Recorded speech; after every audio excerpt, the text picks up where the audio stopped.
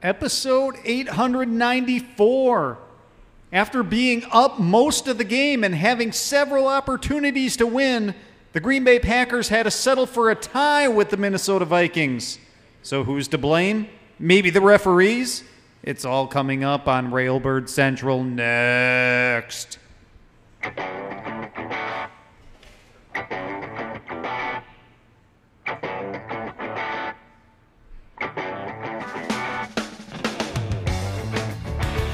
Good evening, Green Bay Packers fans, and welcome to Railbird Central on Cheesehead TV.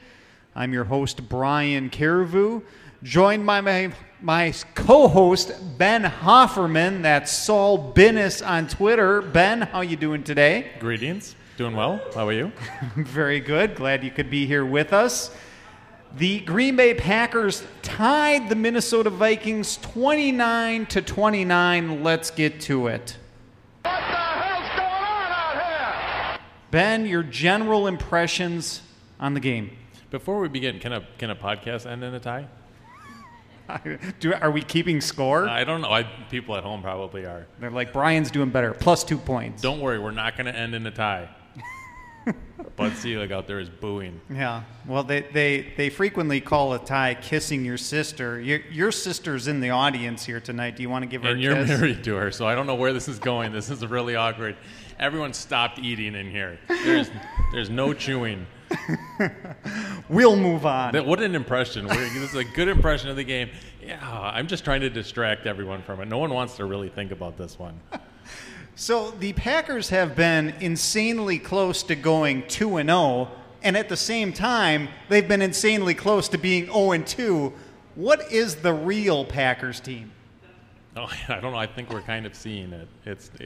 There's not going to be consistency on the defensive end for a while. They're young. So I'm not, upset. I'm not throwing in the towel. I'm not going to go crazy here. I'm one of the few Packer fans that has not sharpened his pitchfork yet this year, I think. So I just don't think there's enough consistency on either side of the ball. So big pressing question here, and it's been a talking point ever since the game, even during the game. The officiating of this game, and of course the biggest impact or the biggest takeaway, the biggest point people trying to point at would be the penalty on Clay Matthews for roughing the passer, a play in which the Packers had what would have been a game-sealing interception and would have come away with the victory had it not happened. Was it a penalty or was it not? I haven't heard a sane explanation for that penalty yet. I think the NFL is the only one that is really sticking with it. That was an illegal play, and it makes sense that should be penalized. The NFL, are they just courting controversy at this point? Are they like the old lady that swallowed the fly? I think it's like this distracting us from the national anthem, which they concocted to distract us from CTE, which did they invent that? Like, does this all stem back from like Janet Jackson's watery nipple? Is that what this – I don't know. I don't understand that ruling because they have come out firmly backing it up, saying like not only is that – should be penalized, but this is an example of the rule. Yeah. To me, I am totally against not just the hit on that Clay Matthews dished out, but the one that was penalized against Aaron Rodgers when Eric Kendricks hit him. And even that I saw as a little bit of like scoop and lift, is this term we're starting to hear that is outlawed by the NFL. I don't think either should have been penalized. And they, to me, have been textbook tackles. Exactly what you want to teach a young kid who's playing football, right, to go around the midsection, wrap up, and take them to the ground. I get it that there's a fine line between, lifting somebody up and like body slamming them, especially the quarterback position who can't help but just stand in the pocket. But, where is that line? I don't think we're that close to it, honestly. I mean, if you're going to have to pull the legs out from under them, and they're gonna fall. There was no lift and slam. I mean, we've seen some nasty hits that used to be celebrated by the NFL, and now they're going to the opposite extreme. The officiating was poor outside of that too. There was a questionable hold that brought that Jimmy Graham touchdown back. That would have sealed it. And then you got that Clay Matthews one that would have been the actual dagger. Wayne Larrabee called the dagger on that earlier one with Clinton Dix, and I was a little surprised. And then there was the two, yes, he did. There was the two plays, the pass interference early in the game, 2 plays apart, one in which the defensive back interfered with Jimmy Graham, and it wasn't called. And then the other one against Davante Adams, the push-off that was called, that was very minor. Lots of instances in this game in which you could argue that the officiating worked against Green Bay. Yeah, it impacted the game. I'm not going to say that it decided the game, even though that obviously that one with Clay Matthews would have been the official end of it. The Packers missed opportunities to put this one away. I'm not going to completely throw this one on the refs. It's no Hail Mary. No Hail Mary. We've had some bad ones in our history here. It's easy to say this on week 2. That's what I'm saying. Yeah, there is a lot of time left in the season. This was the playoffs. I'd have my pitchfork out. Fair enough. Let's talk about our chips report. The blue chips, the red chips, and the cow chips. Your blue chips being the best of the best players on the field this particular game. One of them goes out to, should be no surprise, Mr. Aaron Rodgers. Oh, yes, last week we said that I believe we gave him supernatural powers. I came back from Minnesota over this weekend, so I got to listen to the Minnesota broadcast on the radio, and then we had to transfer to the Green Bay radio. The beginning of the Vikings one, they had this guy come on with like a street preacher shtick, and he actually went into this thing that Aaron Rodgers actually isn't Jesus, that he can't walk on water, and he was quoting Bible passages. It was bizarre. Like, we're joking when we say that. So yeah, he was good.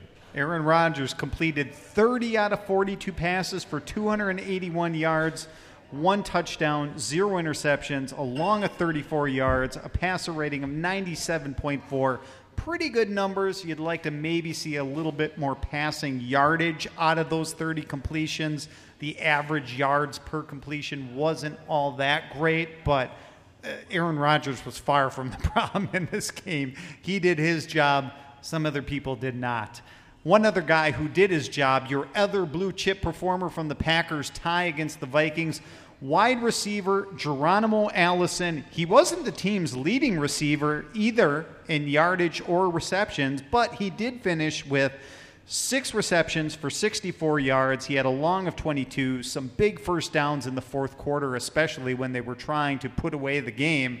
And even more so than that, he of the block punt that ended in a touchdown. Yes, which was a fantastic play if you didn't get to see it. And he completely outstretched to block that one. It was fantastic. I almost missed it. The Vikings radio, it was like they were describing a newspaper, like being blown across the field. Oh, and there's a block punt and a touchdown. It's like, what? Like that's a pretty big moment. Like, of course, they want to. Yeah, a little just gusto here. Come on.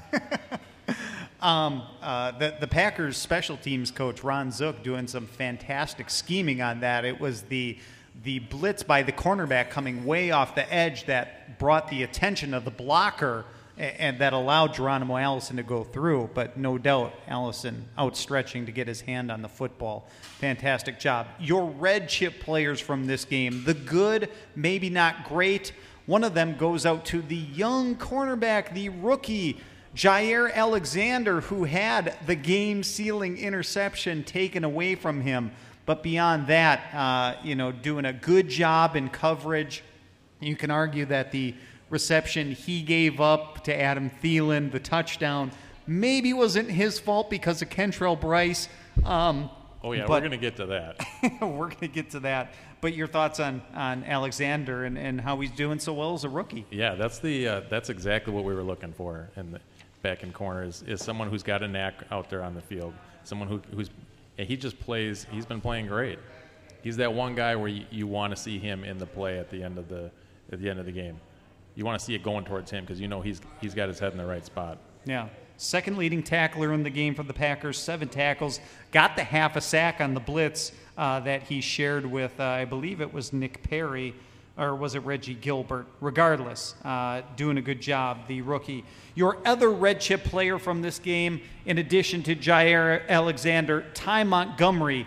His stat line, nothing fantastic here, nothing that really stands out above all the others. Montgomery, 5 rushes for 31 yards, but a 6.2 yard per carry average. That's impressive as a running back, along a 16. He only caught 1 pass that went for 9 yards, but it went for a first down. But on top of that, a guy who did a great job in pass protection, in my opinion, several times picking up blitzes to keep Aaron Rodgers clean. That was something I was concerned about going into it. Last week was rough as far as the offensive line. That's the kind of guy you want to have in the backfield. He can run. He's physical. He can plug things up. Yeah, he just did a little bit of every phase of the game that I thought added up to being a very, very good performance for somebody like him. Now, your cow chip players who played the worst of the Green Bay Packers. I can't sugarcoat it any other way. One of them going out to Tramon Williams, who was a responsible party for the coverage against Stephon Diggs. First touchdown of the game when he kind of got lost on the motion. Also gave up the 2-point conversion to Stephon Diggs and had a couple missed tackles during the game, including to running back Delvin Cook. Not a great performance for Tramon Williams. Yeah, I think you're just going to have bad days. I don't think there's anything to worry about with Tramon Williams yet, but that was not fun watching him out there. Do you think that these young guys like Jair Alexander and Josh Jackson could eventually supplant Tramon Williams in playing time? Like right now, Tramon Williams has been out there 100% of the defensive snaps when like Alexander and Jackson are playing, like half or 3/4. Should that be flipped, let the young guys with fresh legs be out on the field all the time, keep the veteran like Tramon Williams fresh? You can argue that, but you can also, it's the youthful player, it's the inexperience that allows for those big back-breaking plays, those big 75-yard touchdowns. So he might be out there too much, but I think they're doing it for that reason. Your other cow chip player from this game, safety Kentrell Brice, the head-scratching play of the game in which Brice is shooting in like a missile to the touchdown pass that goes to Adam Thielen with Jair Alexander in coverage. Kentrell Brice could have done 2 things. He could have gone after the ball and got an interception or at least break it up, or he could have made contact with the receiver just as the ball is coming in. He did neither. Yeah, he was caught in no man's land. He didn't know to play the player or the ball. It's like they say with the Titanic could have turned sooner or later and it would have made it through the iceberg. Is that true? I know for a fact that Leonardo DiCaprio had his hands in some dirty drawings. That one's factual. I think that thing with the iceberg's true. But anyway, he was in that no man's land. He could have played one of the 2 decisions, probably would have stopped that play. I'm sure that's what Kentrell Brice likes being compared to, the Titanic. That's his new nickname, the Titanic. Hopefully he has a chance to get out of it. That's not going to catch on. Anyway, that is your chips report from the Packers' 29-29 tie versus the Minnesota Vikings. And right now, a little advertisement for B-Rock, where we are broadcasting live here this episode of Railbird Central.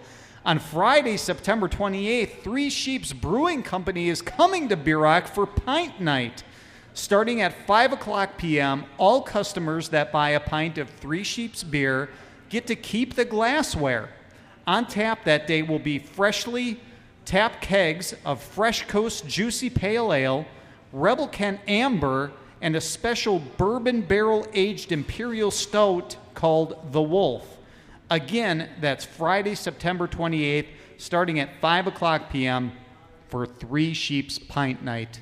And with that, we're going to break here just for a moment. We're going to get to our guests. We've got Nathan Jahnke of Pro Football Focus coming up to talk a little Packers football. and the statistical analysis side of things coming up in just a moment. Hang with us, folks.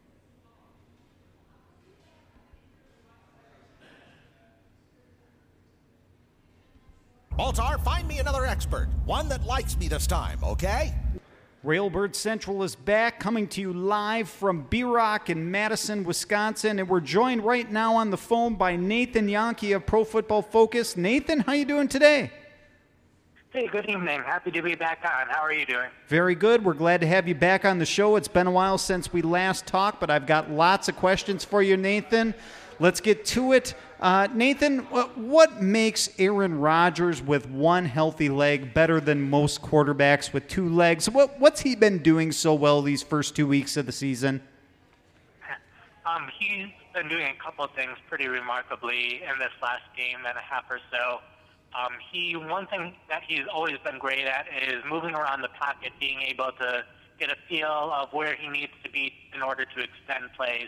And even with the injured leg, he's been able to still do that on plays where he's thrown the ball after 2.5 seconds or more. He's still graded as one of the top 3 quarterbacks in the league in that situation. And with that, he's been able to maintain the same accuracy that he's had throughout his career. Been one of the most accurate quarterbacks, and that's remained true. And then another big thing with him is he's been able to avoid mistakes. It's something he's done throughout his career. And even with the hurt leg, he's been able to keep on doing that. Of course, there's been a couple slightly inaccurate throws throughout these last 2 games, but he hasn't really had a throw where you're like, that should have been intercepted or that very well could have been intercepted. He's really been able to completely avoid those so far this season. So he's been having a good season despite the injury. Yeah, Aaron Rodgers just being his normal, typical self. Nathan, the Packers, of course, get back Aaron Jones this week after being reinstated from suspension, the second-year running back. But how has the running game looked the first 2 weeks with him gone? I think it's been pretty average so far this season. I know they don't have as many rushing yards compared to a lot of other teams in the league, but they also haven't been running as much, so that's to be expected. One positive note with them is they've been among the top 10 teams in converting their runs into first downs. So when they have been running the ball, at least they've been able to get first downs a decent amount of the time. I think the offensive line has been pretty average so far as a unit, and the backs have been able to do the most with what the offensive line has given them. They've had some nice runs that way. Neither of the 2 running backs have been able to really break any large runs. They haven't been breaking too many tackles, so they're getting to where they need to be based on what the offensive line does well. Just haven't had that big playability. So I think with Jones back, Jones showed a little bit of that last year, so it might be a boost to the Packers' running game going forward. Yeah, in my opinion, Jamal Williams and Ty Montgomery have been doing average to good so far. Hopefully Aaron Jones puts them over the edge. Nathan, after being invisible during week 1, or mostly invisible, we saw Jimmy Graham become a bigger part of the offense in week 2. What was the difference between last week and this week? I think one of the things is the extended plays that I was talking about with Rodgers. He was able to have a couple of those where Graham was the target and was able to throw some pretty accurate balls to him. And even though Graham seemed like he was pretty well covered, Graham was still able to come away with some of those catches on deeper targets. So I think that was one of the big differences is he was able to see some good passes in those situations where against the Bears, there were 2 of those, but on both of them, he really didn't have a chance to catch it based on where the ball placement was and where the defenders were. So I think that was one of the big things. I think another one is in both games, the Packers had a couple plays that were just designed short passes, quick outs, those kind of things that were designed to Graham. And against the Bears, he was pretty much tackled a couple of yards after he caught the ball, where against the Vikings, he was able to break a tackle in one of those situations, and that helped him gain yards. So I think really it was he had some better opportunities, and he was also able to make the best out of those opportunities better than he was the week before. Moving from the offensive side of the ball to defense, the defensive interior line has been more mostly solid so far this season. If you had to pick one standout out of this group who's got a bunch of, arguably future and former Pro Bowlers, who's been playing the best? Sure. First off, I'd agree with you that I think all three of the guys are playing pretty well. I think we've seen all of them play better, so there's definitely a chance that they could improve as the season goes on together. But if I had to pick one of them that's standing out amongst the group, I would say it's Kenny Clark. He has more positively graded plays from Pro Football Focus than the other two players, and he's doing it a lot of the times playing nose tackle. And it's harder to make plays, get pressures, make stops in the run game from the nose tackle position compared to the other positions. And Clark in general, over the last two games, he's been standing out pretty favorably amongst other nose tackles in the league. He's one of 4 players that have 2 tackles, either for no gain or for a loss, from being lined up from the nose tackle position. And then as a pass rusher, he's one of 5 players with 3 or more pressures while lined up there. So he's doing pretty well compared to all the other nose tackles in the league. So I still think we've seen a little bit better from him last year, and there's definitely a chance he'll play better later this season. But I think Clark and the other 2 players as well are playing well so far this year. Good young player in Kenny Clark, no doubt about it. The Packers added 2 inside linebackers late in training camp, Antonio Morrison and Corey Toomer. And Nathan, neither of them have really stood out to me so far. But among the 2 at least, who's displaying the more consistency? I think first off, they're not standing out a lot because the Packers have been using a lot of dime defense and even sometimes 7 defensive backs on the field at the same time. They've been doing that about 60% of the time, and Blake Martinez has been playing every snap so far, so neither of them have had a huge opportunity to get on the field all that much. Morrison's played 33 snaps so far, Toomer 7 of them so far. Morrison has missed 2 tackles, and in coverage, there's been a couple of times where he's been in zone coverage and has gotten away from his zone a little bit, which has allowed a player to catch the ball. So on the bright side, he was able to make a couple of nice tackles in the 2 games, so it hasn't been all bad from him. And then in Toomer, in just 7 snaps, there was one play where he had Dalvin Cook one-on-one in coverage, and that didn't end well for him, but he's also had his stop in the run game as well. So I wouldn't say either are playing all that consistent so far, but neither of them have had much of a chance to either. Nathan, we talked earlier in the show about the secondary, and there are obviously some defensive lapses from that unit in the past game. But, taking the first 2 weeks into account, where's the weak link been in the secondary so far? Where can the Packers get better there? Yeah, I think as a unit they're playing a little bit better than they have been in the past. But if I were to pick one weak point, it's probably Kevin King, and that's more so from the game against Chicago than this last week against Minnesota, where I know he was hurt for part of the game. But over the 2 games, he allowed a touchdown and 2 first downs in one-on-one coverage. A big problem he had against Chicago was Tariq Cohen, both in the run game as well as after he caught the ball. He had a couple missed tackles in that game, so he's been a little inconsistent over his time. It hasn't been all bad from him. He did have a couple plays where he's had close coverage, and that helped lead to some incompletions. But he's really the only player in the secondary that's shown weakness in both the run game and the pass game so far. Fair enough. Nathan, before we let you go, looking ahead to Week 3, Packers-Washington, what is the matchup to watch in this game coming up? I think a really interesting one will be Lane Taylor against Jonathan Allen from Washington. Allen's someone who a year ago was a first-round pick. Pro Football Focus and myself were high on him, but then he missed the majority of his rookie season with injury. But he's off to a strong start so far this year. He's had 2 hits in 1 hurry in each of his first 2 games. And Taylor's someone who, it's his 3rd year as a starter, so it's really time where I think he should be stepping up his game a bit. Had the contract recently as well. And I think he's allowed a couple pressures so far already this year, 4 of them where the Packers are kind of used to their guards rarely allowing any pressure. had a little bit of a challenge against the Vikings, Sheldon Richardson being one of the better interior pass rushers in the league.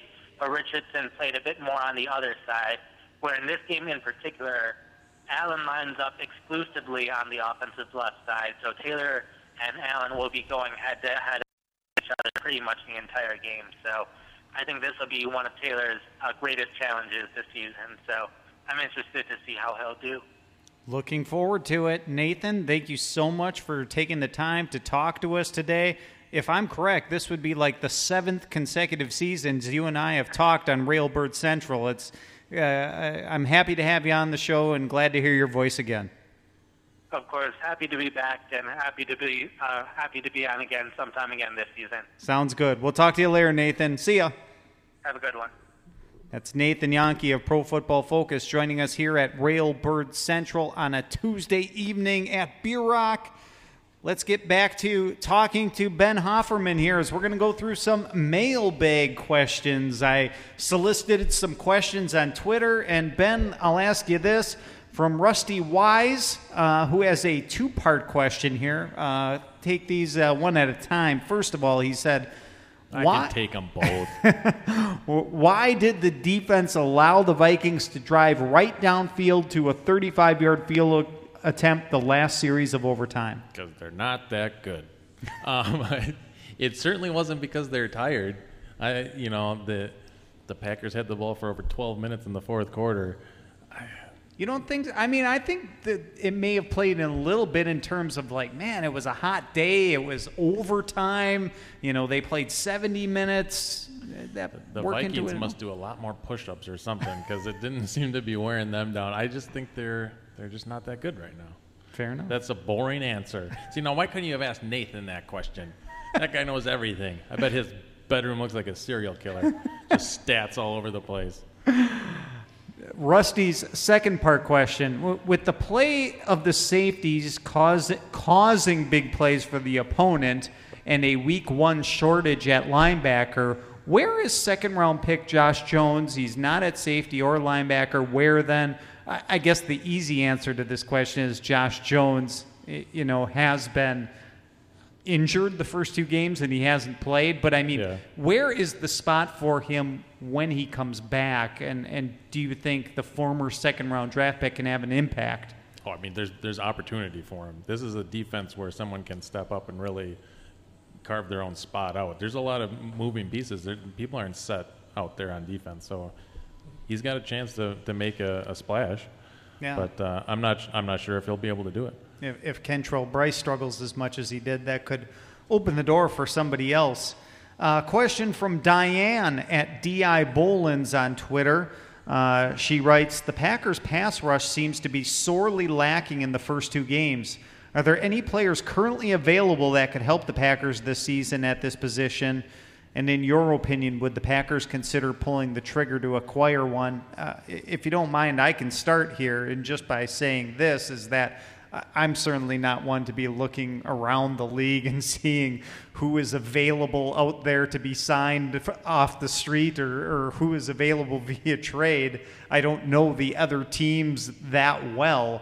But I do know if there's any place on the team that could use some help, I would say outside linebacker, pass rusher. Yeah, I can see the Packers pulling off a trade. I could see them signing somebody off the street just to try anyone to get more of a pass rush. Yeah, it's pretty ineffectual right now. I don't know of a player myself either. I saw the question and I was looking around.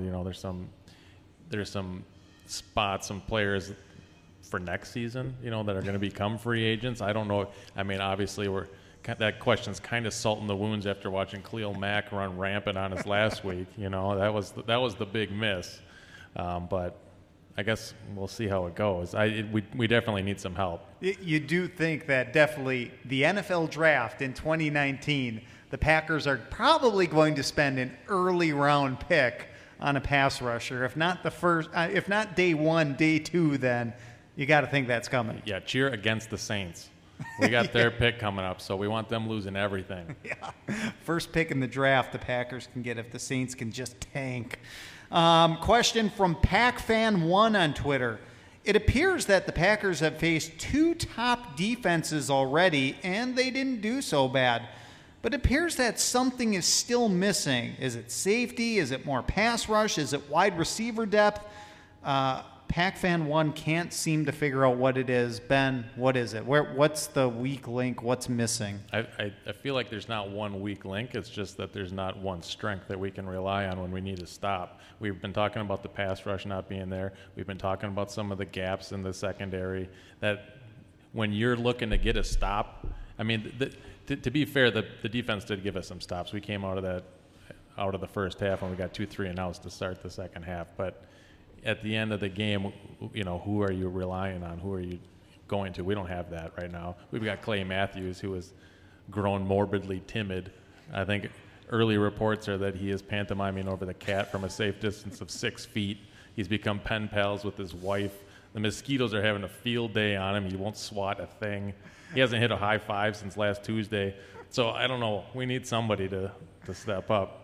Yeah, if I were to say there's a weak link on this team, it would be the pass rush. You've got when Clay Matthews is coming out of the game just for a breather, you've got Kyler Fackrell going into the game in critical situations. Who? Yeah, exactly. And he's what's a Fackrell? He at his best is probably worse than Clay Matthews at his worst. So I don't want to see him on the field very often. If at all, other than special teams, and or on third down. Yeah, do we want someone just to stand there and not even just not to be a controversy? Just go out there and just keep your clothes on, kid. Yeah, I talked about playing time before for Tramon Williams. Maybe it's time to talk about playing time for Clay Matthews, who's been seeing the most snaps of the outside linebackers for the Packers, whereas Nick Perry and Reggie Gilbert have been seeing less. Maybe that should be flip-flopped, Maybe Reggie Gilbert's got to see the field more. He just makes things happen. And Clay Matthews now in his 9th year in the NFL, something like that. Maybe it's time to, go the way of the shampoo ad. Well, I just meant keep him fresh, but oh, okay. I mean, yeah, get him in the showers more often. Okay.